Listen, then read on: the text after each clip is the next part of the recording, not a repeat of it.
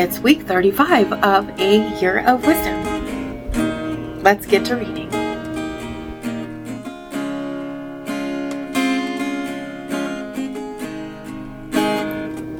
Day 239. Job 37. At this, my heart trembles and leaps from its place. Listen closely to the thunder of his voice and the rumbling that goes out from his mouth.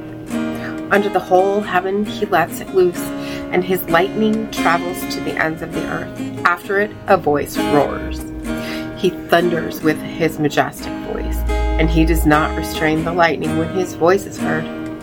God thunders wondrously with his voice, doing great things which we do not comprehend. For to the snow he says, fall in the earth, and to the downpour and the rain, be strong. He seals the hand of every person so that all people may know his work. Then the animal goes into its lair and remains in its den. From the south comes the storm, and from the north wind, the cold. From the breath of God, ice is made, and the expanse of the waters is frozen. He also loads the clouds with moisture. He disperses the cloud of his lightning. It changes direction, turning around by his guidance, that it may do whatever he commands it on the face of the inhabited earth. Whether for correction or for his earth or for goodness, he causes it to happen. Listen to this, Job. Stand and consider the wonders of God. Do you know how God establishes them and makes the lightning of his clouds to shine? Do you know about the hovering of the clouds? The wonders of one who is perfect in knowledge. You whose garments are hot when the land is still because of the south wind. Can you with him spread out the skies, strong as a cast metal mirror? Teach us what we are to say to him. We cannot present our case because of darkness. Shall it be told him that I would speak? Or should a man say that he would be swallowed up? Now people do not see the light which is bright in the skies, but the wind has passed and cleared them. From the north comes golden splendor. Around God is awesome majesty, the Almighty. We cannot find him.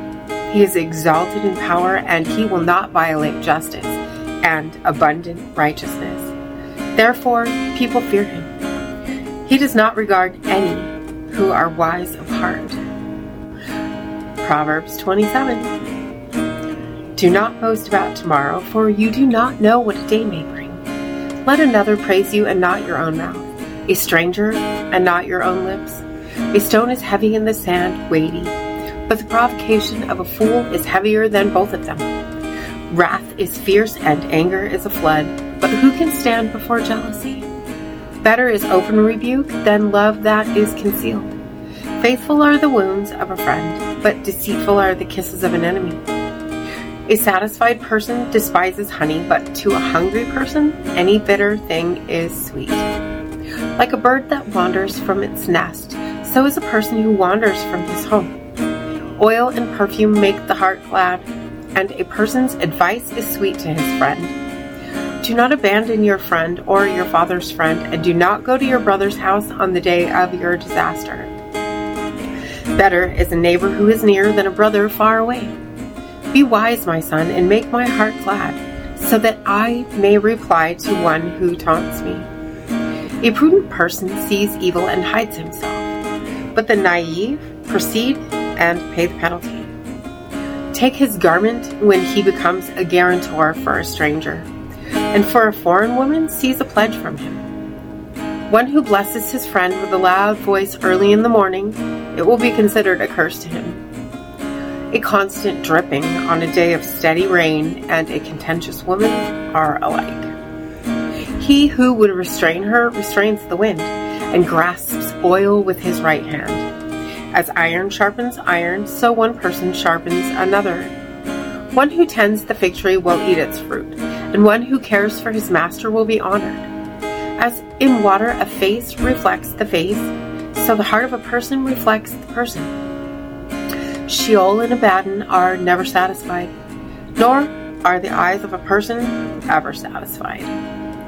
The crucible is for silver and the furnace for gold, and each is tested by the praise accorded to him. Though you pound the fool in a mortar with a pestle along with crushed grain, his foolishness still will not leave him. Know well the condition of your flocks, and pay attention to your herds. For riches are not forever, nor does a crown endure to all generations.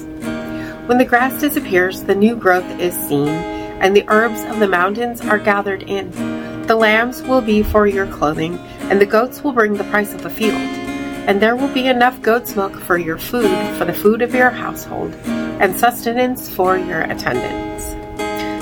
And as always, thank you so much for being here today. If you haven't already, hit that subscribe button right there, and I will see you tomorrow. Without a doubt, Maranatha. You'll carry me out of the storm. I'm standing at the crossroads. I'm lost without a clue. I need a big pink neon sign to show me what to do. I thank you, Lord. It glorifies you when you're the only answer. I praise you, Lord, for holding what's too much for me. And I'm amazed by you, Lord, because nothing's too big and nothing's too small to lay at your feet.